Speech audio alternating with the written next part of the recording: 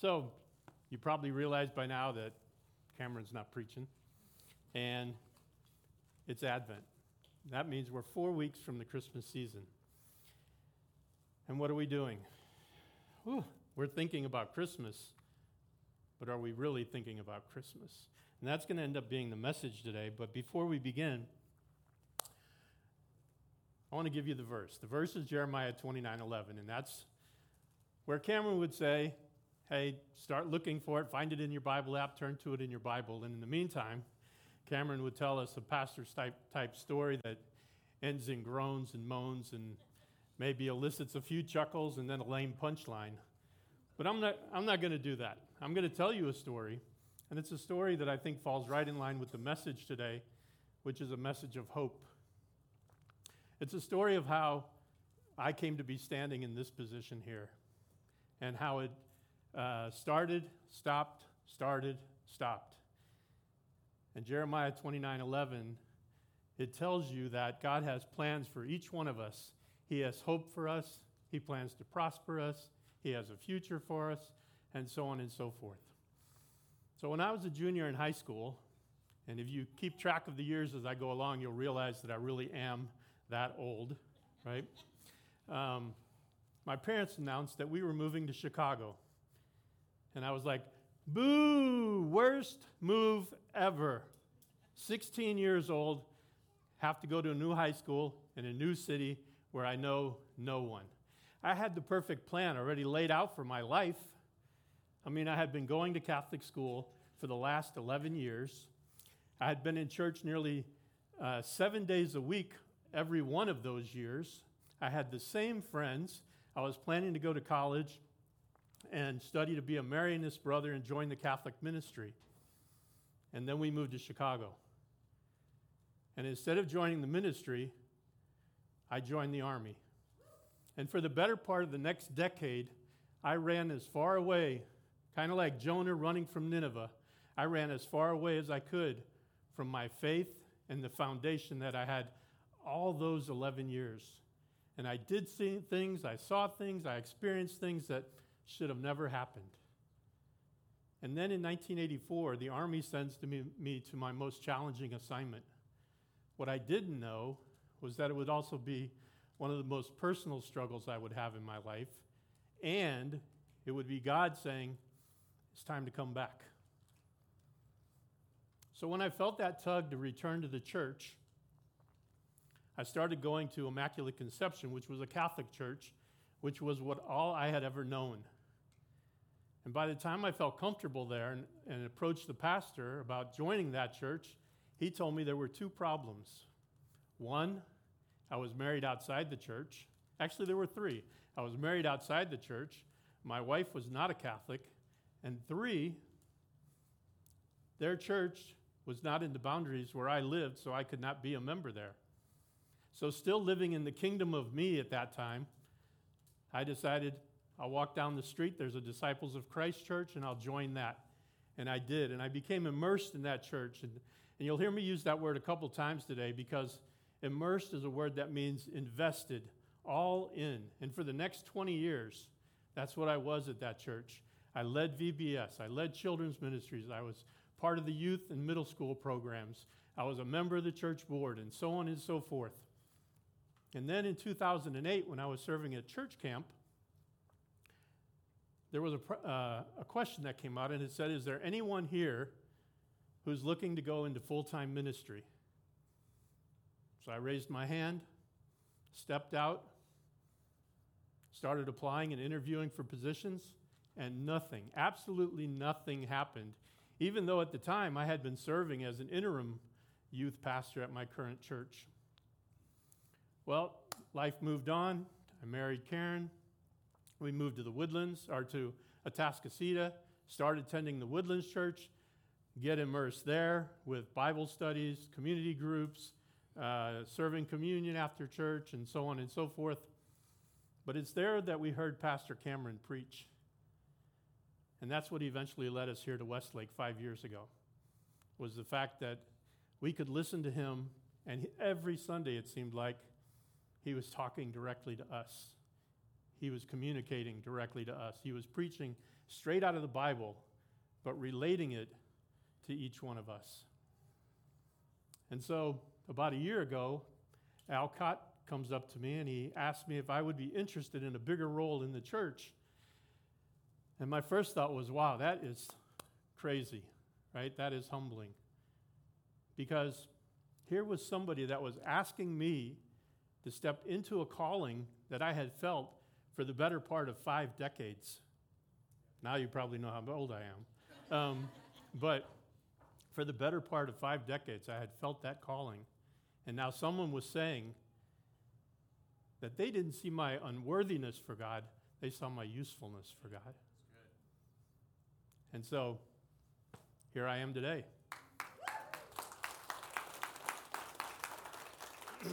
Now, having listened to Pastor Cameron along the years, not only is he a great teacher, but who else tells dad jokes like Cameron, right? And every good sermon I learned is led by good dad jokes. So I brought a few for you guys here today so that you would not miss him. The first one is, why was the snowman in the produce section at Kroger's looking at the carrots? You're right, he was picking his nose, which means that you probably need a little sanitizer to clean your hands now. For all the musicians in the house, do you know who the favorite singers are at the North Pole? Spruce Springsteen and Elvis Presley. And for the motorcycle enthusiast, did you know that Santa owns a Harley Davidson? And finally, last one, and I'll finish it there. What do the bakers cover up the gingerbread man with at night? A cookie sheet. And as Cameron would say, you guys can use any of those jokes this week because you know you want to. So, we got the good dad jokes out of the way, on to the good message. And one more line to steal from Cameron. If you haven't found Jeremiah 29:11, I can't wait for you any longer. Jeremiah 29:11, for I know the plans I have for you, declares the Lord. Plans to prosper you, not to harm you. Plans to give you hope and a future. If you ever thought about the word hope, it's kind of like the word love in that it's been hijacked by the world. Hope doesn't mean that we're excitedly anticipating the arrival of Santa and the gifts. Hope is really the free gift from God that came through the birth of his Son, Jesus Christ, the Alpha and the Omega, the beginning of the end, the one who was lying in the manger on that first Christmas morning. You might ask, though, why do we really need hope anyway? And I'm glad you asked. We need hope because we have a sin problem. You see, ever since Adam and Eve shared the apple, we've had that problem. It's why we rebel against God. It's why we live more in the kingdom of me and less for the kingdom of God. It's why we can be prejudicial. It's why we can be reactionary in a way that seems to be rude and unappreciative a lot of times. It's why we can be disobedient and broken and lost in a chaotic world. And that's why we need hope when Jesus came, and why we still need hope today. Spiritual hope takes work. And if you take no other notes today, this is what I would be writing down. It requires us to remember the past while living in the present and looking to the future. Spiritual hope is a product of our faith grounded in God. So, 2,000 years ago, Jesus comes, and we're still searching for the hope of the world. And Christmas is a really good example because if you think about it, what are we considering at Christmas? It's 660 hours away from today. 27 and a half days, 660 hours, 30,900 minutes, and a mere 2.3 million seconds. And we're thinking about, what are the Christmas cards we got to write and get sent out? What are the presents we have to get bought, wrapped, and put under the tree? What are the decorations that have to be put up? What food do we have to make? And so on, and so on, and so on. But you can't spell Christmas without Christ. But where is he on the list? That's the question. So how do we recreate Christmas, so to speak? And I'd like to give you an idea. Close your eyes if you like. If not, just sit there and listen and imagine that you are a shepherd on the hillside outside the town of Bethlehem. It's a starlit night. The sheep are grazing on the hillside. And suddenly, the sky is filled with a light that's so bright you have to shield your eyes from it. And then you hear, "Glory to God on the highest, peace on earth, goodwill to men." You're terrified and frozen in fear. And then the angel stands before you, Luke chapter 2, verses 10 and 11, and he says, "Do not be afraid, for behold, I bring you good news of great joy that will be for all the people. Today in the city of David is born a Savior. He is Christ the Lord." And you look at the other shepherds, and almost in unison you say, "We must go meet the Savior." And you drop everything and go. And as you approach the stable, you see the oxen and the other animals there. You hear a quiet stillness. And then you see the babe wrapped in swaddling clothes lying in the manger, and you say, "Look, it's the Savior." And you have been introduced to the hope of the world. Nothing better than that. Listen to the verse one more time. "Do not be afraid, for behold, I bring you good news of great joy that will be for all people." Did you catch the word all? One of the smallest words in the verse, yet one of the most powerful. Because you see, Jesus didn't come just for the shepherds at Christmas. He didn't come just for the Magi or the Jewish nation. He didn't come for the Roman Empire. He didn't necessarily just come for you or you or you or even me. He came for each and every one of us. He came to fulfill a promise, the promise that God makes to each and every one of us, that he will never forget us, never forsake us, never fail us, always forgive us, and love us with a steadfast love that endures forever. A Father who loved us so much that he gave his only begotten Son, that whoever would die would not perish but have eternal life.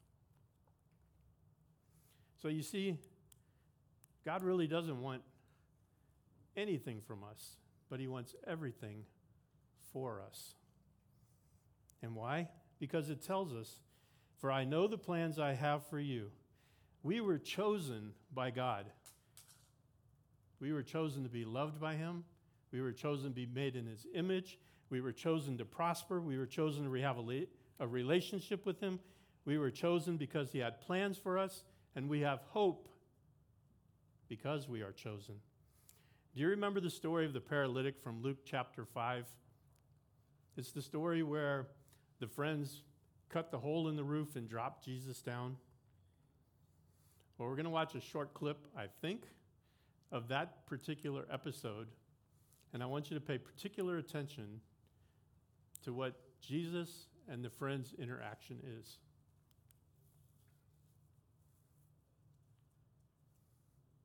Do we have it? Wait a minute. Okay. All right, we don't have it. So I'll tell you what the interaction was. The interaction was that the friend is standing on the roof, and she's staring down at Jesus, and she says, "Jesus, I know what you did for the lepers out on the road, and I need you to do this for my friend." And he's looking up at her, and she says, finally, "You are his only hope. Only you can do this." And they lower the friend down to Jesus. Can you imagine what it must have took to have faith like that in Jesus, to do that at that moment? And it took people, his friends, taking action to make something happen for their friend's salvation and healing. So think about this. If he'll do that for them, what will he do for us? You see, when Adam and Eve left the garden, Jesus still took care of them. God still took care of them, I should say. Genesis 3:21, "The Lord God made garments of skin for Adam and his wife, and he clothed them." And Moses was a stutterer. Yet when he got before the king, the Pharaoh, what happened? He was smooth and elegant, or eloquent, I should say. He may have been elegant too, but he was eloquent also. Think about Joshua at the walls of Jericho. Joshua may not have played the greatest music in those trumpets, but the walls came tumbling down. And God does that for us. And he will do that for us. There's other examples we could go into, but I'll leave that for you. The one thought you might want to think about, though, is when you see one set of footprints in the sand, remember that that is God carrying you through a time in life that you probably don't want to be going through. It's God fulfilling a promise to take care of you, God fulfilling a promise to give you hope and a future. A hope born out of obedience. And what is obedience? Submission to God's will. Obedience is an act of love, an act of trust, an act of faith in God. But obedience is never easy. That's the catch. You see, Satan's been at this a long time. Satan knows what he's doing when he's whispering in your ear. Do you really think God can use you? Do you really think he cares about you? Do you really think he has a future for you? Do you really think he wants to prosper you? The devil gets in our head and starts talking, and we start listening. But what if we were in God's word every day? What if we got up and put on the full armor of God? The belt of truth, the breastplate of righteousness, the sandals of peace, the shield of faith, the helmet of salvation, and the sword of the Spirit. We wouldn't be wondering where our hope was anymore. We'd be living in our hope. And that's the importance of being in the Word. Jeremiah 29:11, one more time. For the plans I know, let me spit this out. For I know the plans I have for you, declares the Lord. He doesn't just say it, he declares it. That's a big difference. Plans to prosper you, not to harm you, plans to give you hope and a future. Because of his declaration, we don't have to be consumed by a world that last year spent $834 billion on Christmas. That's staggering. $834 billion, and not one penny brought any of us closer to salvation. Not one penny brought us any closer to a relationship with the Father. Matthew 6:24 tells us that no one can serve two masters, for either he will hate one and love the other, or else he will be loyal to one and despise the other. You cannot serve both God and man. Each Advent, as we're called to prepare ourselves for the remembrance of the Savior and the heralding of his second coming, we have to remember the Father has not forgotten or given up on any one of us. Look at me, perfect example, in my opinion anyway. I ran as far away as I could for almost a decade, and here he has me standing on this stage talking about hope. I would have never imagined that even 15 years ago. So, Advent is about the one who came to fulfill the promise of God. Nothing in this world happens by accident. Nothing is a coincidence. Everything happens for a reason and a purpose, and that reason and purpose, to bring you and I back to God. He wants one thing from us, and we have the hardest time giving him that. He wants a relationship with each one of us. I was going to bring my other Bible, but Karen felt like it is so worn and torn up that by the time I picked it up, every page would fall out of it. So I brought the good one. But this is, by the acronym, the basic instructions before leaving Earth. If we don't know what's in this book, how do we know what God expects from us? If we don't know what's in this book, how do we know God's desire? How do we know God's heart? How do we know Jeremiah 29:11? The answer is we don't. And it's really difficult sometimes to get in the Word. I can tell you that from personal experience, something that I have done, and maybe you want to try this, maybe you don't, but you hear people say, get up in the morning, first thing you do, go find a quiet place and pray.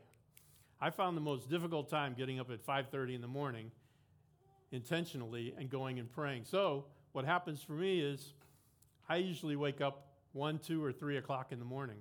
And when I wake up, that's when I get up and I go pray.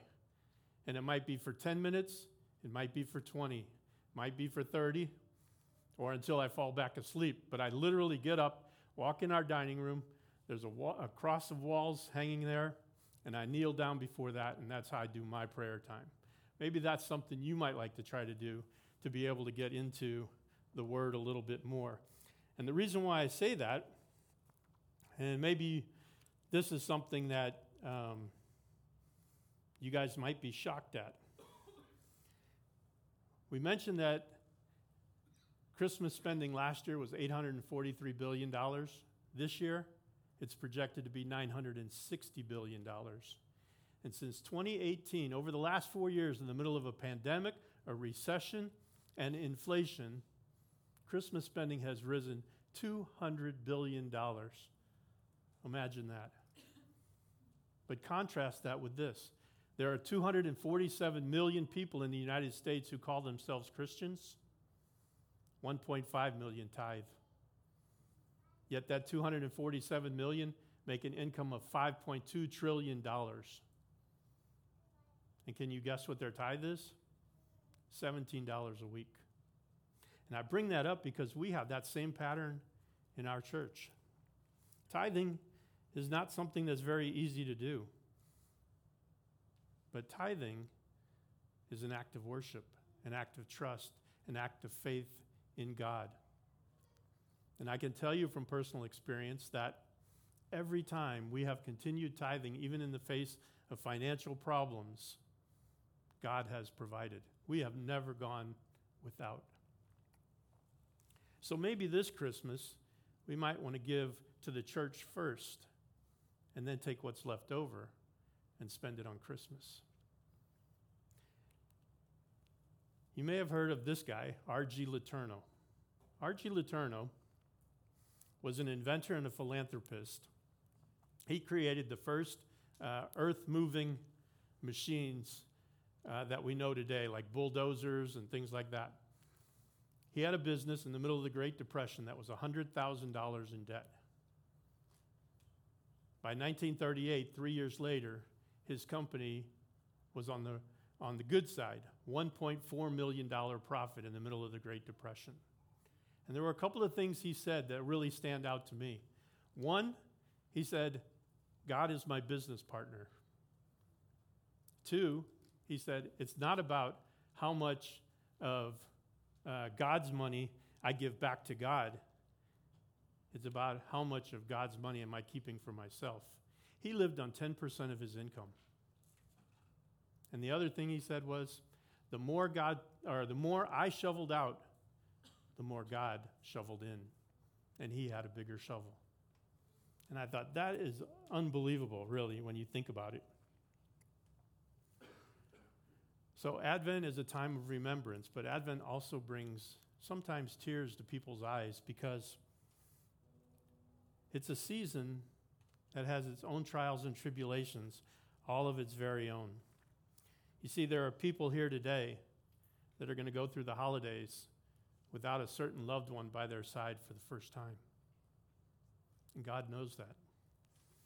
There's people here that are going through financial difficulty, personal struggles, family problems, and so on and so forth. And it's easy to praise God when things are going good.